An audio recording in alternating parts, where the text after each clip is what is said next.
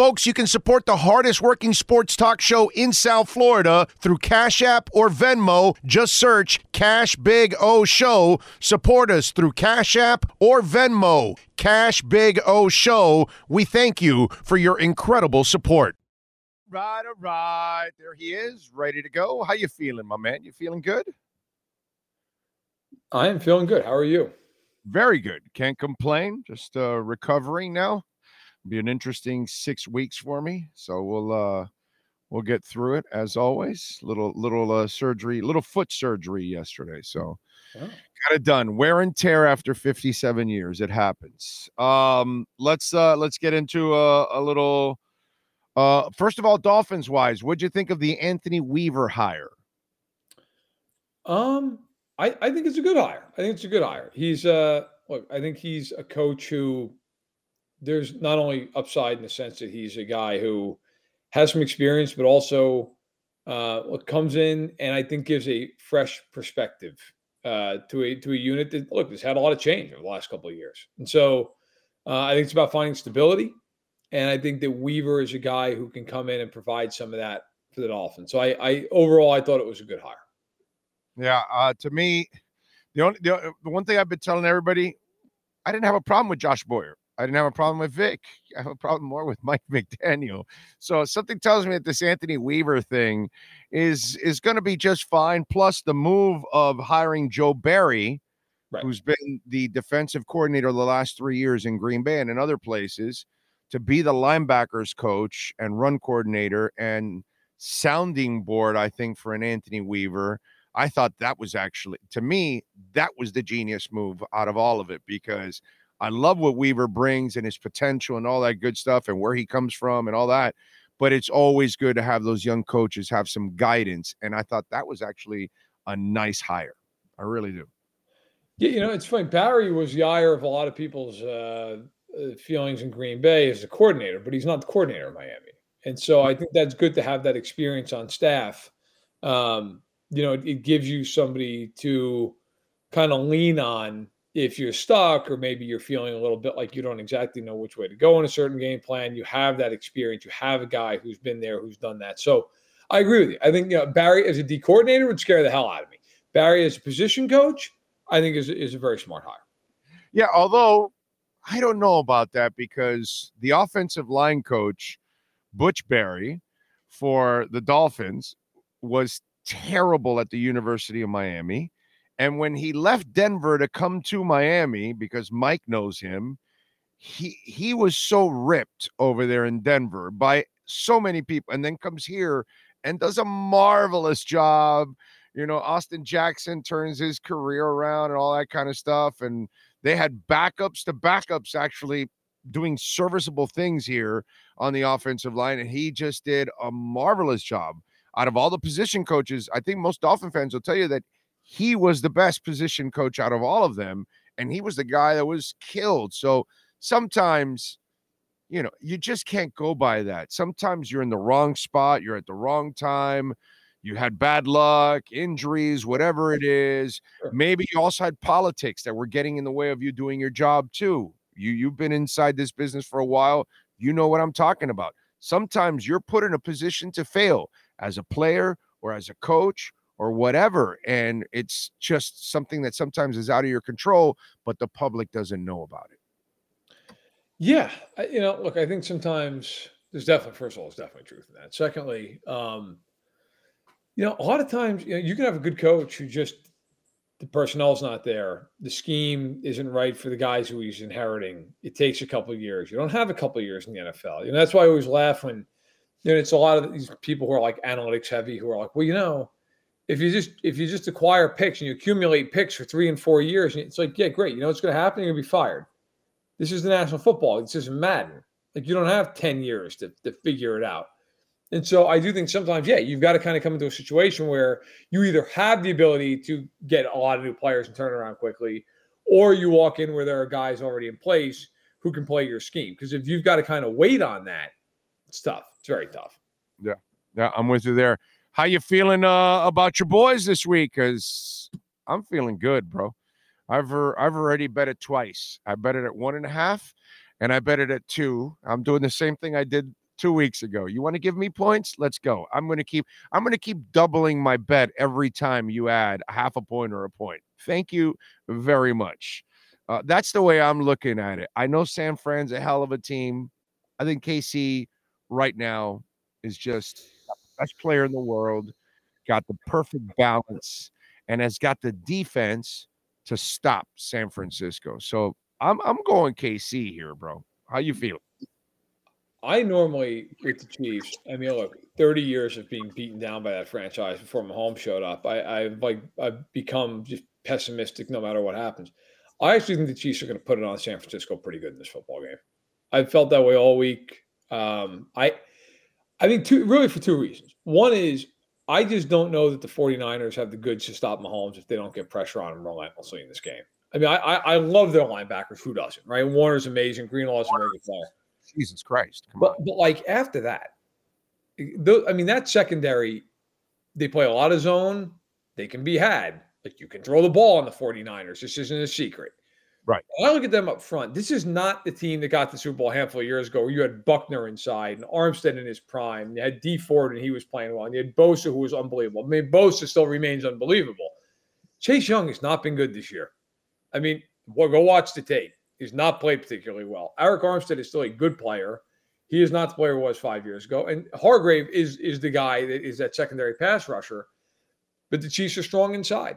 So, like, I look at the game and I think, look, if they double Bosa, they chip Bosa, it becomes very hard for the Niners, who do not blitz, to get a lot of pressure. And if Mahomes knows what you're doing, I don't care what you do, he's going to torch you. Like, if he is able to sit back there and look at what he is expecting to see and throw that football, it's a problem. The other side of it is, I just think Spagnuolo against Purdy's a mismatch in the game.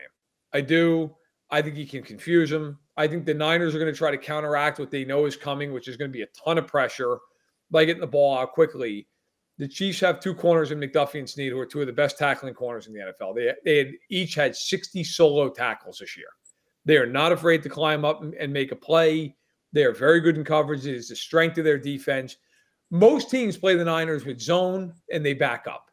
The Chiefs are not going to back up, and they're not going to play zone. They're going to play press man. They're going to get on the line of scrimmage. They're going to bracket Kittle. They're going to play one-on-one against Ayuk and Samuel, and they're going to say, beat us. And if McCaffrey wants to rush for $125, they don't care. They're not going to care because their whole thought process is going to be, you're not beating us over the top, and every time you score, it's going to be 12 to 15 plays. And at some point, we're going to get a stop on McCaffrey, and it's going to be second and long, and that's when the drive ends because they've been great at that all year. I do think the Niners have a ton of talent. Could they win the game? Absolutely. I just think the matchups specifically, a lot of them favor Kansas City. Yeah, I think so. And that's because of the secondary. Yes, it is. Secondary is going to make it hard on their superpower, which is Purdy and that perfection passing game that he is deadly accurate.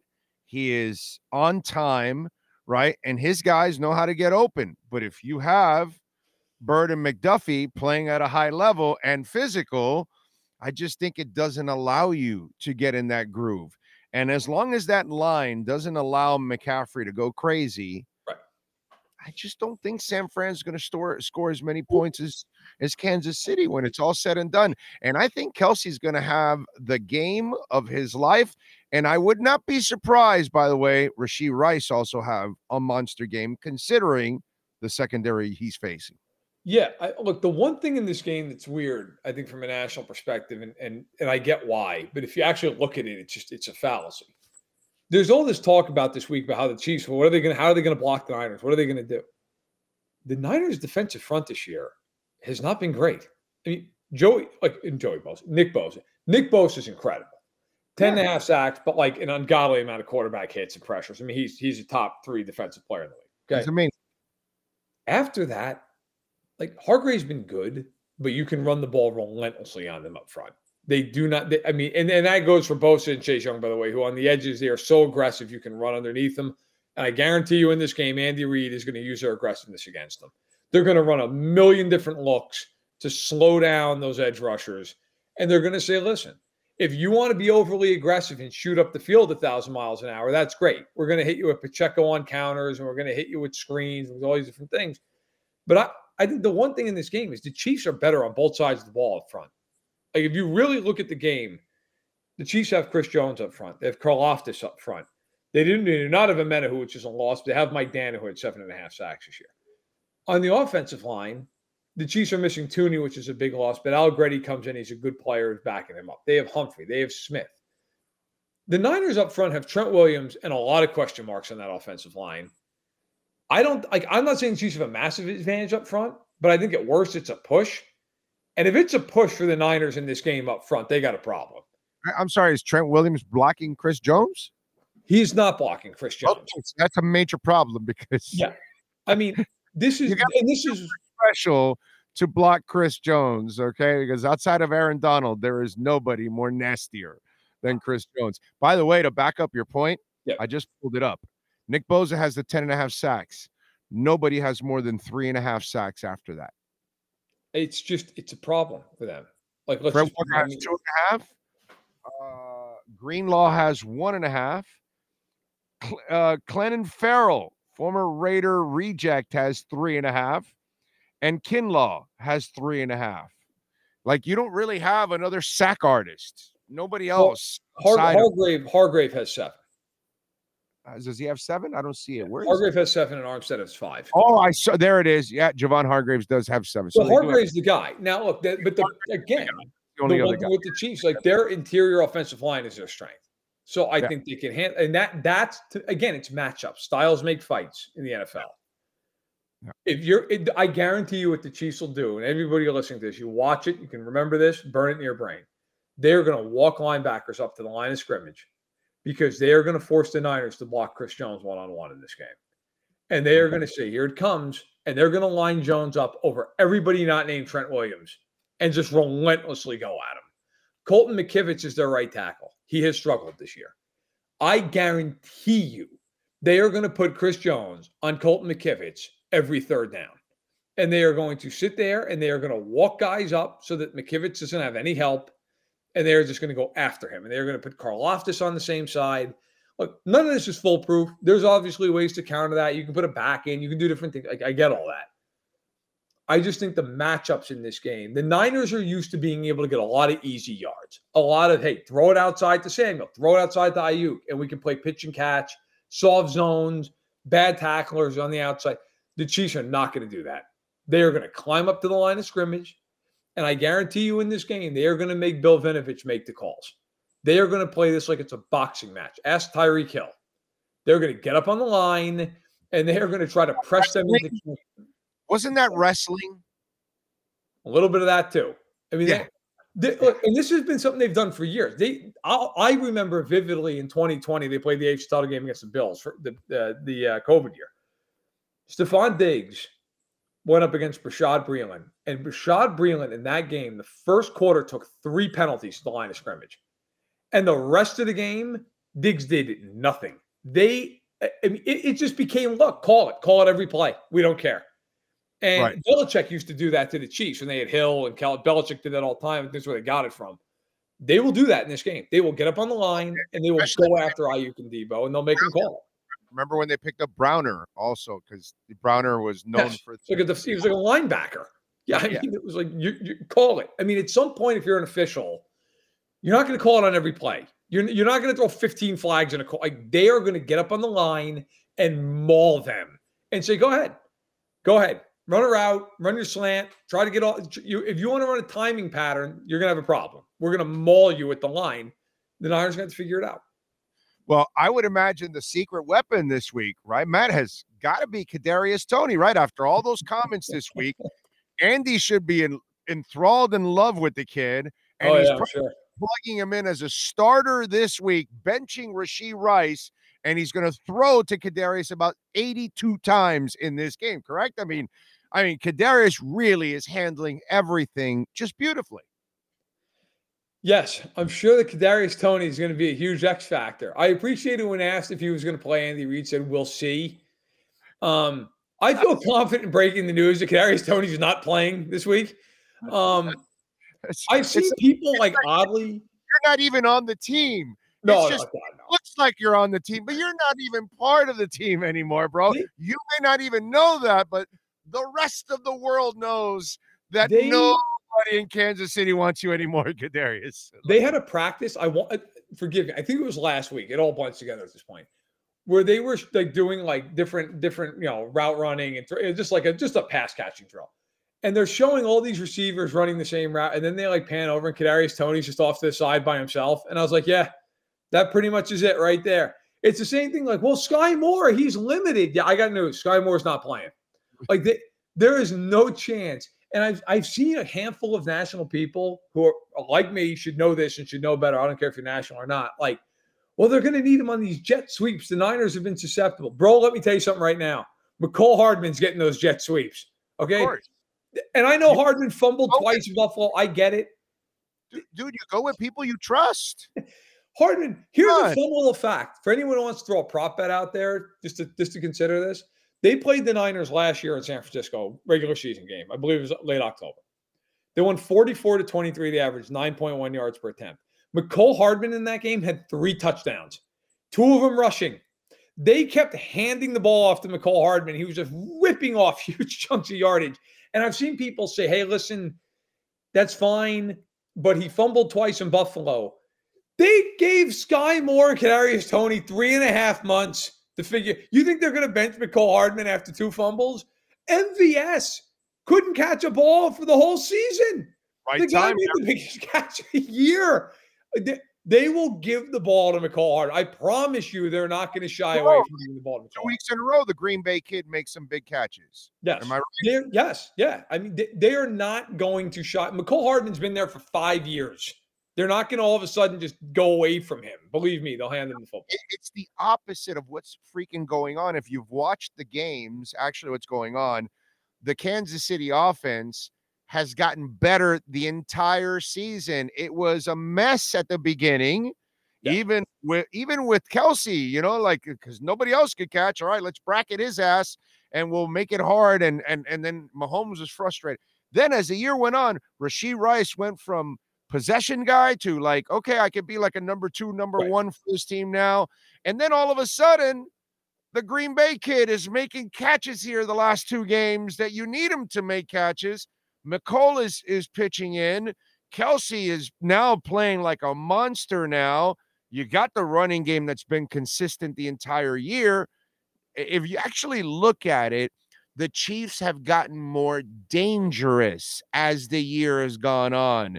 And so for you to think about anybody else, Kadarius or anybody else at this point, you're not watching. You're not watching. The coach is telling you who he trusts. Mahomes is telling you who he trusts. And it ain't those guys. Come on, man. Look, it's not we've probably talked about it here. I know I've said this in other spots. I've written this. Like, for the course of a 17-game season, you need to rely on your entire team, right? I mean, no matter who you are, no matter how much you may have star power, like, you've got to rely on the 3rd, 4th, 5th receivers. It's the nature of the sport, whether it be injuries or just keeping guys fresh. The Chiefs got to the playoffs and basically looked at their roster and went, you know what? To hell with that. We need to win 3 or 4 games. And we're going to ride these guys like Turcotte on Secretariat, okay? Like, it's going to be Rice, Pacheco, and Kelsey. And then all of a sudden, I think almost by accident, like MVS was like, you know what? I remembered I can catch. And now all of a sudden, they're like, well, what the hell? Throw him the ball. Like, but it's the other 3 guys, and it's Mahomes. It's just those 3 guys, a good line, and Mahomes. And it's like, listen, with that defense, it's good enough. Like, we can score 24 points like this.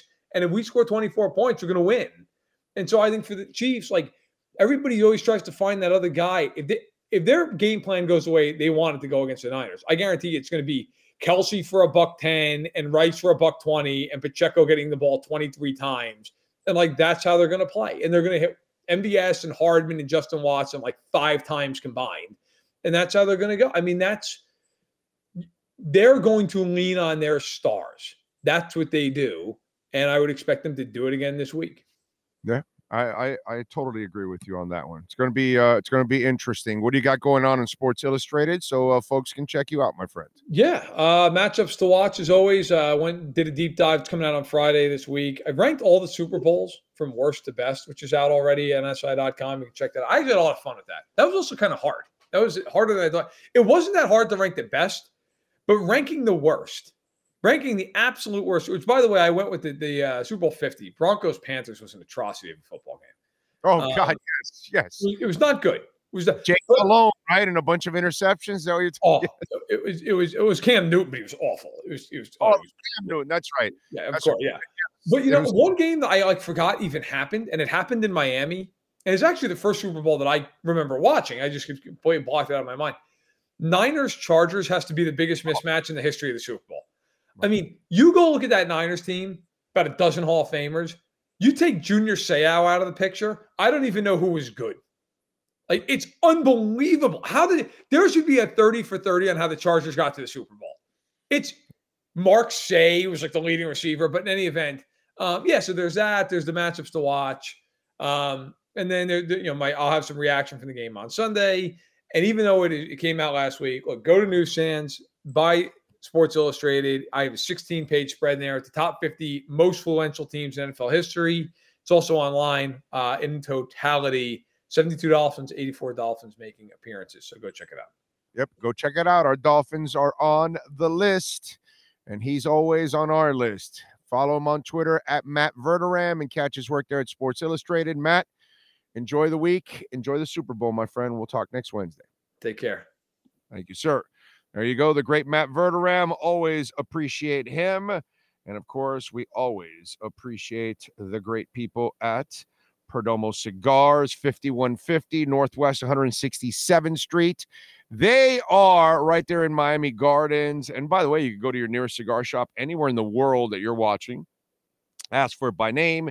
Get the 30th anniversary, the 20th anniversary, the 10th anniversary, the Habano Bourbon Barrel Age, the Lot 23, the Double Age 12-year vintage. Absolutely awesome. I love the Maduro in that smoke. It is just absolutely great. Go check it out. Plus, we've got Perdomo lounges around the country in Hoover, Alabama, Cigars and More, Pompano Beach, Smoke Inn, Steenburg, New York, Smokin' Bears Cigars, in Clarksville, Tennessee, Up in Smoke Cigars. You can find a Perdomo lounge. There you go. Check it out. Perdomo Cigars, baby. Trust it. I do. All right. Let's see. What else do we have going on? Oh, that's why I'm Inter Miami. No, can't overspend. What are we talking about here? Some homework. Grier, when it comes to bringing talent and players, is not the problem. Selecting a coach might be. Yeah. Selecting the coach has been the problem right now for Grier. Yeah, that's that right now. If he doesn't get the Grier, the McDaniel thing right, that's going to be a knock for all three guys. Because obviously Grier, McKenzie, and Allen, they had first flow. And now McDaniel, that will be a bad look for them. That I can't argue. But talent-wise, I love what they're doing. It's the best talent we've had here in decades. Just got to get to tweaking a little bit more, and hopefully the coach is the one that figures some stuff out, and maybe you can have a better season next year. Alf says, I like how the Packers and Finns traded coaches and froze out Fangio, who wanted both. Yeah. That's I don't have a problem with that. You know what I mean? But I have a bigger problem with freezing out Andrew Van Ginkel. That's what I need you to do. I need you to freeze out Andrew Van Ginkel and bring his ass back to Miami. Because Miami needs Andrew Van Ginkel badly next year with the two injuries to Chubb and Phillips. That's the one I'm really worried about, Alf. I don't mind I don't care about cock blocking for Anthony Campanelli or anything else. That's fine by me or whatever, Although I will say this, let's talk a little Dolphins here. It is a bad look for McDaniel that he is not promoting from within. Now, McDaniel, and you'll see coaches leave when they don't get opportunities. He interviewed, he wanted the job, he didn't get the defensive coordinator job. But here's the problem with Mike McDaniel. He's in a rock and a hard place. He has to nail this hire and get it right because he has to focus on his own stuff. He can't be worried about defense. So if he doesn't feel Campanelli's ready, his job's on the line. Like I told you, this year becomes the hot seat year for McDaniel if he does not figure stuff out. By the end of the year, most of you will want to fire him. If he doesn't get fired, he's going to go into year 4 on on a sizzling seat. Put it that way. I told you, we've reached the fork in the road already. He's made way too many mistakes over and over again. So in his eyes, he has to nail the hire. If he didn't think Campanelli or Hill or what was it, Slowick, the other guy, if he didn't think they were ready, well, then he's got to go with Weaver. And Weaver looks like a good candidate. But again, this is coming from the guy that didn't have a problem with Josh Boyer that much. Was he great? No. But was he really the problem? No, not at all. In fact, McDaniel was more of the problem and more of the screw-up in his first year. Last year, was Fangio really the problem? I didn't like the Tennessee game. I know that. I didn't like he didn't blitz and get after Lamar, but he wasn't perfect. But was he really the problem? No, it was more Mike McDaniel. So I kind of expect the same shit again this year. I think Weaver will be a fine defensive coordinator. He'll do his job. Is McDaniel going to do his job? So to me, that's what it's all about. It's more about the head coach getting his shit together. I don't worry too much about this. I worry about McDaniel fixing this. But I understand the decision he has to make. He has to nail this. He has to have a great defense because he has to fix himself first and foremost. If he has to also worry about the defense, it becomes a bigger problem. It becomes a much bigger problem. Okay? So, anyway, it is what it is. As for the cap crisis, there is no cap crisis. Okay, folks? There is no cap crisis. I get it. Some in the media need clicks. Some in the media need views. And they've got to create sensationalism whenever they can. Okay? I'm not about sensationalism. Okay? I might shock you with something, but it's because it comes from fact and what's actually going on in the building, that sometimes people don't know what's going on in the building, but we got to kind of straighten that shit out sometimes. Okay? For me, I look at this situation, and the cap situation for me is very manageable. Is it a challenge? Yes. But it's not. The cap is not the problem. Okay? The problem is the challenge.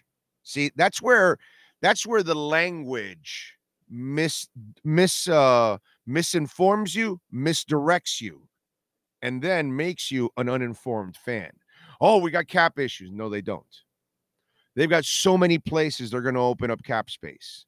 The challenge is keeping Van Ginkel to keep you afloat while you wait for Phillips and Chubb. Okay? The challenge is making sure that you agree to deals with Rob Hunt and Connor Williams. Okay? The challenge is just re-signing people and getting down to the numbers and all that kind of stuff. It's actually trying to figure things out going into next season, but it's not a problem money-wise, because people tell you it's cap hell. They have no cap hell next year whatsoever. None. It's very manageable, the numbers. Now, the challenge to find certain talent, you don't have a third, you don't have a fourth. That makes, again, another challenge for you, like last year's draft, where you didn't have as many picks, and so you get less cracks at college football. So that makes a challenge. And then in free agency, you will be able to do something in free agency. You will have some flexibility, but where do you go in that area? And who's available? We still don't know who's going to be available. We don't know who's going to be tagged, who's not. There's still stuff that we need to find out. But the part that I just want to make sure I reiterate, there is no cap hell. Okay? Or whatever adjective they want to try to describe cap. The cap is easily managed. The challenge is the side of the talent and unearthing that talent. Now, they've been terrific at unearthing talent on a consistent basis, which again, because of sensationalism, at that moment, let's write a panic article. At the moment, let's do a panic piece on television, on a podcast or whatever the hell, because let's not put all the facts in. Let's not say, hey, they do find other players, undrafted street free agents, free agents. They do find guys that are gems, right? They do bring a Raheem Mostert, and he led the NFL. And they found a Zach Sealer who played as good or maybe even better than Christian Wilkins this year, right? So they do find guys. They find an Andrew Van Ginkel in the 5th round, right? I know Kader Kohou had a horrible year, but he was a good find 2 years ago, and hopefully the kid will get back and maybe they'll play a style that's better suited for him this year. I don't know, but it happens all the time, and we don't mention it. At least, well, I mention it. What I'm saying is people that talk to you about the challenge, they don't mention these kind of things, right? Because it then it's counterproductive to their sensationalistic article, sensationalistic piece on television, whatever rant they have on radio or some podcast. However it is, you get your form of information. But why I'm going to make it all sensationalistic and make it desperate? Because that's what you want to hear. But I'm not going to then tell you and walk you off the ledge and tell you, hey, it's cap hell. But I'm not going to tell you that you can get rid of X's salary in June. You're going to get rid of Ogbah's salary. Christian Wilkins is not re-signing with the team. You're going to give Tua a new contract. So you're going to open up another $15, $16, $18 million there in space. Cedric Wilson's not coming back. That's $6 million more that you had against the cap last year. You don't have it this year. There's so many areas. Okay. If you want to go after Derrick Henry like I want, you eliminate the $2 million salary from Wilson. That's more salary there. And so they tell you all this, but then they refuse to tell you all the other things that really it's not cap hell. Really, they actually do find talent in other places. It's not just the draft, and it's not just free agency. Sometimes it's street free agency. Sometimes it's undrafted free agents. Sometimes it's a trade. You know what I mean? But they don't seem to actually talk about that.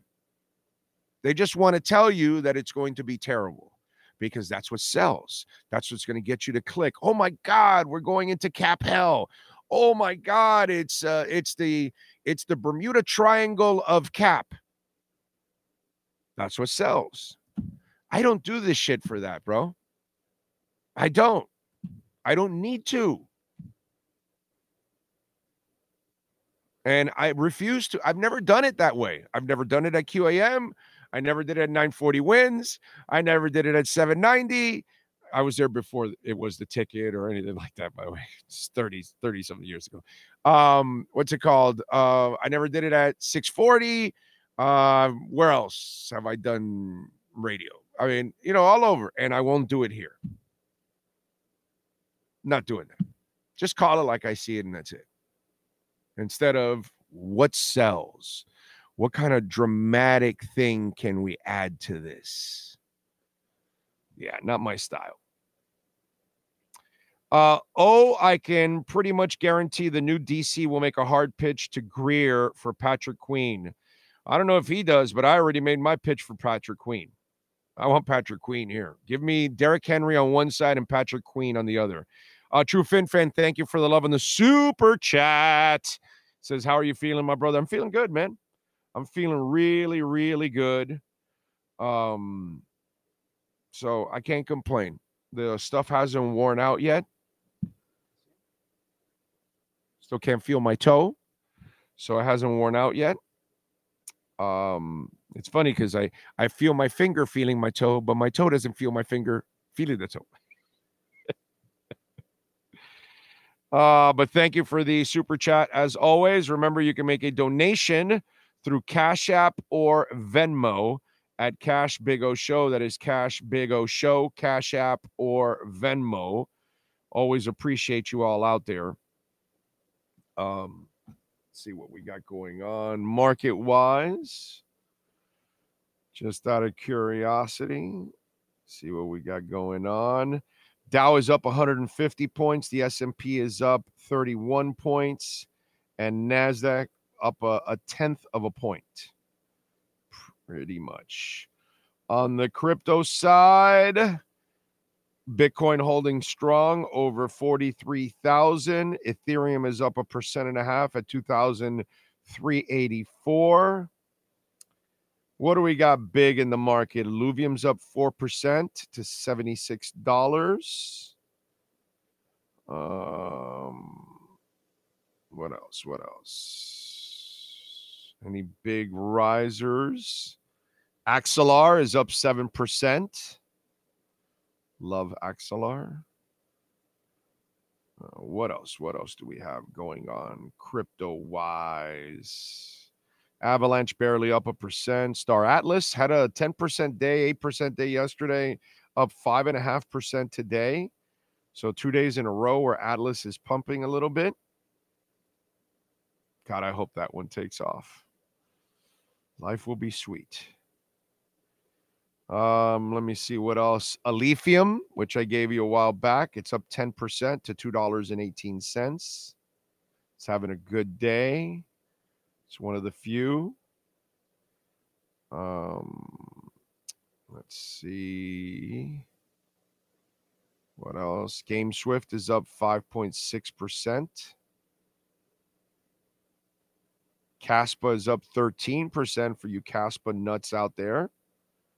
Nice to see Caspa bouncing back a little bit here. It's been up so much. Ondo is up almost 4%, up to 24 cents. Somebody gave it to you at 22. Somebody told you about Ondo. Shrapnel, very good video game, is up 7.5% to 22 cents. So there you go. There you go. Those are some of the things going on. By the way, I posted something, and I want to let me go over it a little bit for you. And I just want you guys to like kind of realize, again, not a financial advisor by any stretch whatsoever, but I wanted to mention it because I posted it last night or this morning, depending on what service you use. And I want you to understand that when we talk about, people like Grayscale, iShares, Fidelity, ARK Investments, Bitwise, Invesco, VanEck, Valkyrie, Franklin, Wisdom, BlackRock. We're talking about the most powerful investment firms in the world, controlling trillions and trillions of dollars. BlackRock alone, I believe, controls $9 or $10 trillion. I think it is something like that. Just BlackRock alone. It's not even getting ARK Investments and Fidelity, and we're just getting into so many trillions overall. Okay, so out of the 11 ETFs, and this is including the Grayscale dump of their BTC fund, because people are dumping out of their BTC and then they're reversing and getting into the ETFs. Okay, so they have purchased 15,000 Bitcoin in 17 days. You do the math. Okay. All right. So Japan and China are about to activate several ETFs. So they're going to be gobbling up thousands of Bitcoin too. Okay. And then Saudi Arabia, India, the EU, they're getting in the game and they're going to have their own ETFs, because once America does it, everyone else follows suit. So they're going to be buying hundreds and thousands of Bitcoin a day. 900 are mined daily. Listen to me. 900 are mined daily. In 69 days, it gets cut to 450.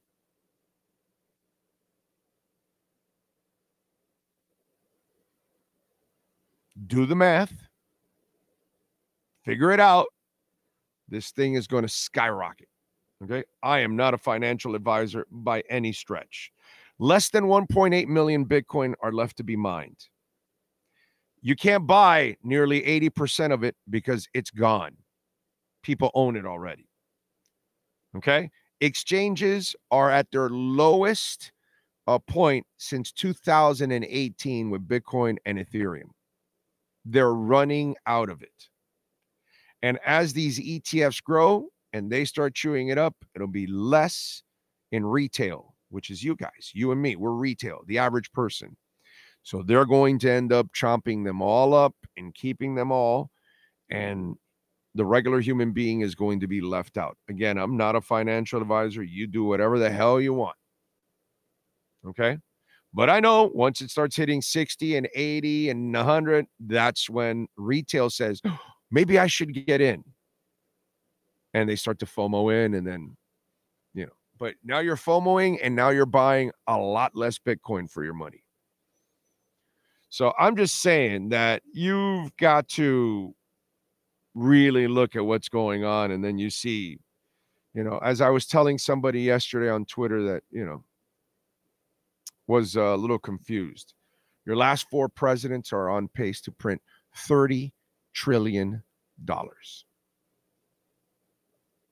Okay. 6 by George Bush in 8 years, 8 by Obama in 8 years, 8 trillion by Trump in 4 years. And there's a good chance Biden gets to 8, maybe even passes Trump. Who knows? So let's just say 8 for shits and giggles. That's $30 trillion that have been put out in the market. You know what's the dumbest freaking thing that's out there that exists?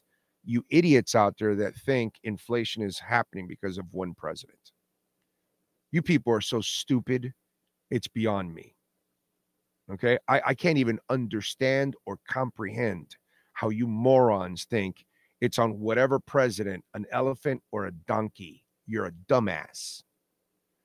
All 4 belong to both parties, and they've printed $30 trillion. Do you think the value of your money goes up or down, dumbass? What do you think inflation comes from? Comes from printing all that money. You're not better off by having all that money out there. They printed $30 trillion the last 4 presidents. Okay? And Amazon and Kmart and whatever places out there, they've already got you paying a price. They're not going to lower their prices. They don't give a shit. And they're going to, and it's because they have killed the value of our dollar. All those presidents. But keep being stupid and not understanding what's really going on, actually. Meanwhile, Bitcoin is only going up. It goes from 0. No, it didn't go from 0. It was like 14 digits behind 0. 14 digits behind 0, and it's at 43,000. How's your dollar doing? From 1911, what you bought for $1 cost about $6.70 now. Can't buy what you bought for $1 anymore. But I can buy a hell of a lot more eggs from 0 to $43,000. I don't know. Some of you still haven't figured out that math. Something gains in value, the other one loses, because we got morons that and they'll print more, and they'll print more, and they'll print more, and they'll print more. A lot of you out there are so lost because you have no understanding of how money is handled in this country. $30 trillion has been printed by the last 4 presidents. If you think the value of the dollar is strong because of that, you have no clue what you're talking about. Okay?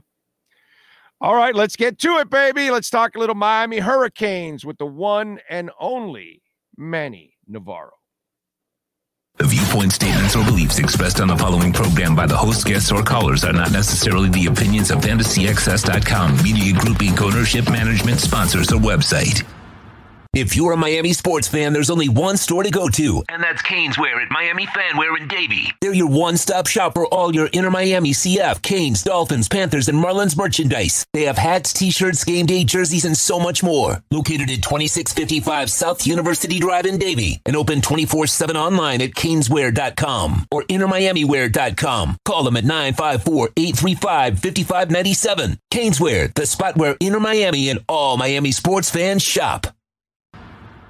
Time for Canes fans to get what they want. Information, insight, and perspective. It's the Canes Wear Miami Hurricanes Report with Manny Navarro. Exclusively on the Big O Radio Show. Here's Big O and insider Manny Navarro. All right. How you feeling, baby? You doing good? Doing good, just off season, what's the word I'm looking for? News cycle. This is the type of time when you get coaches and personnel and people moving around because of the NFL changes, but other than that, I'm good. Coaching soccer, playing pickleball, you know me, brother. Yeah, no, that's good, man. Proud of you with the pickleball stuff.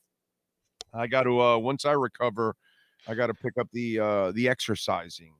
Yep. And do a little bit more of that. I've been trying to eat better, and I've been doing that, but overall, I got to pick up the exercise part of it. That'll fast track the weight loss is what I need. I've already lost like 16 pounds or something, so but I need to lose a lot more, baby. Yeah. Anyway, are the Canes losing any weight anywhere? Coaches and adding coaches. What's going on behind the scenes? Well, we just finished breaking the story here, but Alonzo Highsmith is headed to New England to join the front office there, reunite with Elliott Wolf. The two of them worked together for a long time with the Packers. Alonzo came back, gave Mario Cristobal 2 good years, right? Came back to his alma mater. And I thought helped the program in a lot of ways. He was a guy that, the staffers would come to. He was kind of an intermediary. Mario still ran things, but Highsmith definitely had input. And so, we'll have to see who Miami hires as their next general manager of football operations. But those are important roles in college football now. And the more experience you got, the guys that have done this at the NFL level that can evaluate elite talent and help with the transfer portal and those kind of things, they're important guys. And so we'll see who Mario hires. I'm personally really happy for Alonzo because I think Alonzo's a pro guy. I don't believe he's a college guy, to be quite honest. Right. I think 30 years in that business, dude. Dude, I think, look, I've kind of followed everything that's gone on with him. He took this job because he loves the U, and quite frankly, he's tired of getting dicked by the NFL. Okay. Right. And he hasn't gotten the opportunity that he has already earned, and nobody's given him a shot to be a general manager. Yep. And so that to me is, and so I think he's now, he knows Elliott, and both those guys worked their way to a point. And I know Elliott had his dad, so it was almost like, are you just giving him the job because of the name and all that? So he had to fight that throughout his career in Green Bay land. And notice how they never named Ron Wolf's son as the general manager because it was just one of those things. And so now Elliott's had to go elsewhere to go make a name, and maybe Alonzo now can use that as a springboard, hopefully for himself, to finally get a general manager's job. Lord knows I campaigned for him down here when there were openings in the past. And I campaigned for Chris Greer, by the way, also, which I got one of the two, so that's pretty cool. But I'm sad that this has happened to him, and that he doesn't get the opportunity that he deserves. And I pray and hope that somebody will give Alonzo Highsmith a shot as a general manager in the NFL. I hope so. We'll see. I mean, the Patriots are still sort of sorting out what they're doing post-Belichick, right? I mean, they haven't really come out and formally said, hey, these are the guys. So this is kind of the first sign maybe that Elliott Wolf is going to be the guy calling the shots up there from a personnel perspective for them. And who knows what role. I mean, they didn't say, we don't know the exact role Alonzo's going to have. And, maybe he is ready to be a GM, and Elliott Wolf in some other capacities at a higher level, and how they work together. Who knows? Right. But I mean, whatever the case is. I'm looking at him as a college director of scouting. That's probably what's going to happen, that Elliott's going to be the GM. Right. And he'll be the college director of scouting, and then you'll get a pro personnel director of scouting because Alonso's so good with college. So my guess is he's going to be the college director of scouting. That'll be my guess. We'll find out now. Right. How they come up with the titles, right? Yeah, how they come up with, because you always need two directors for it, because the job's big to handle one person for a person, pro or college. You've got to have each person running each side, because they all have their own scouts and stuff like that. It's just it's a huge operation. That would be my guess. But okay, now on the Kane side, I don't like, as much as I love Alonso Highsmith, Mario Cristobal is such a freaking maniac when it comes to recruiting and all that. I don't think it's going to hurt you in the recruiting side of it. Maybe the management and all that, maybe that's where Alonso can help out. But I just want to say, at least I don't think it's recruiting. You know more than I do, so you tell me. No, he is ultimately a check with me guy, right? Like, in the sense where these guys evaluate players, the coaching staff does, the recruiting department does, and they come to Alonso and they say, "What do you think of him?" And then Alonso says, and then it gets passed on to Mario, and Mario says, so it's just an extra set of eyeballs, and he got to do a lot more administrative things. I think at a point there was even a thought maybe he's an athletic director down the road, that kind of thing. And so he got to sort of learn some other roles with budgets and things that normally you don't do in the scouting department, but is important obviously to the college game. So I think he got an opportunity to do those things. But ultimately, as you said, he is an NFL guy. That's where he's put his entire career into, and getting a chance with the Patriots, who knows, maybe this is down the road. There's a team, they rebuild the Patriots into a winner. Obviously Bill Belichick couldn't do it. That's your ticket, right?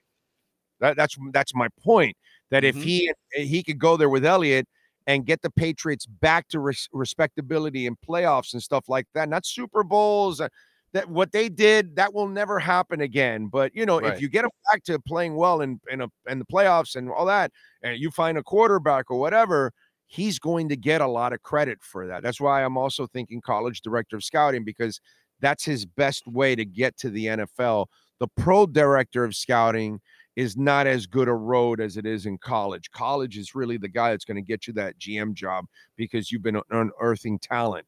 And that's the name of the game, pretty much. So for me, that's why I think that this is just, the perfect scenario for him. So if he has success, then people will say, hey, man, he was successful at Green Bay. He's now successful with the Patriots. I got to give him a shot now. And hopefully that's what leads Zoe to getting that shot, man. I hope so. Yeah. I hope so. He deserves it. Well, I'm sure he'll do well. Mario did hire a running backs coach last night. I don't know if you saw that report as well. I know you were coming off the foot surgery, but they ended up getting Matt Merritt, a guy who comes over from USF, relatively young guy. He's worked with a lot of different running backs and a lot of different schools, but he's kind of viewed as a up and coming future coordinator type guy. He was part with Alex Golesh, who's one of the best offensive coaches in college football. When Tennessee had their great season, Golesh was the offensive coordinator. Now he did a phenomenal job with USF, and he's kind of been hand in hand here with Golesh the last couple of years. But before that, he was on staffs with Ohio State. He was with Power 5 programs, got a lot of experience, played the position as a Division III player. And, now he's coming to Miami and should be a good addition to the coaching staff, getting an opportunity to help the running game. All right. Good stuff. What else are you working on in the Athletics so folks can check you out, my friend? Yeah, I just on Monday, I came out with a recruiting thoughts article. Actually, a Tuesday. Today's Wednesday. I'm trying to keep track of all my days. So I came out with one yesterday on all the state schools, sort of putting, today's technically the real signing day. Not a lot should happen today with any of the state's big 5 schools. But if you want to put everything into perspective of what just happened with recruiting, I have a story on the 2025 quarterback recruiting class. The state of Florida has actually done a really good job producing quarterbacks. If you think of the national championship game, Michael Penix, of course, was one starter, and then J.J. McCarthy, who played for IMG Academy, was the other. So you Okay. had both of the quarterbacks played their high school football in Florida. I think we had 9 starting quarterbacks at Power 5 schools that came out of the state. So for all the talk about California and Texas, and Florida's finally beginning to produce some good quarterbacks. Anthony Richardson was a top 5 pick. He came out of a state, Gainesville area high school. So the quarterback position is improving. I'm looking ahead to the 2025 class. If you want to know about those quarterbacks, there'll be an article in The Athletic on that. But it's the off season though. This is the time when you start working on all those other projects that you can't do because you're busy covering the team. Sure. And sometimes that's you always come up with some interesting stories. Yep. So I kind of like that because you always find different angles that we didn't think about, and people and what they did, sometimes things that they contributed that we didn't understand. So it's good when you get to do a little deep dives like you do in the off season. Follow him on Twitter at Manny_Navarro and catch his work there at The Athletic. Subscribe, of course, and support. Manny, as always, thank you, my brother. We will catch up later on in the week. Good talking to you, brother. Talk soon. Sir, there you go. Caneswear, use our code Big O10. You will get 10% off anything and everything with the Canes logo on it, pretty much. They've got Heat gear, Marlins gear, Panthers gear, Inter Miami, Messi, all that kind of stuff, man. Check it out. Caneswear.com. Big O10. 10% off online or in person.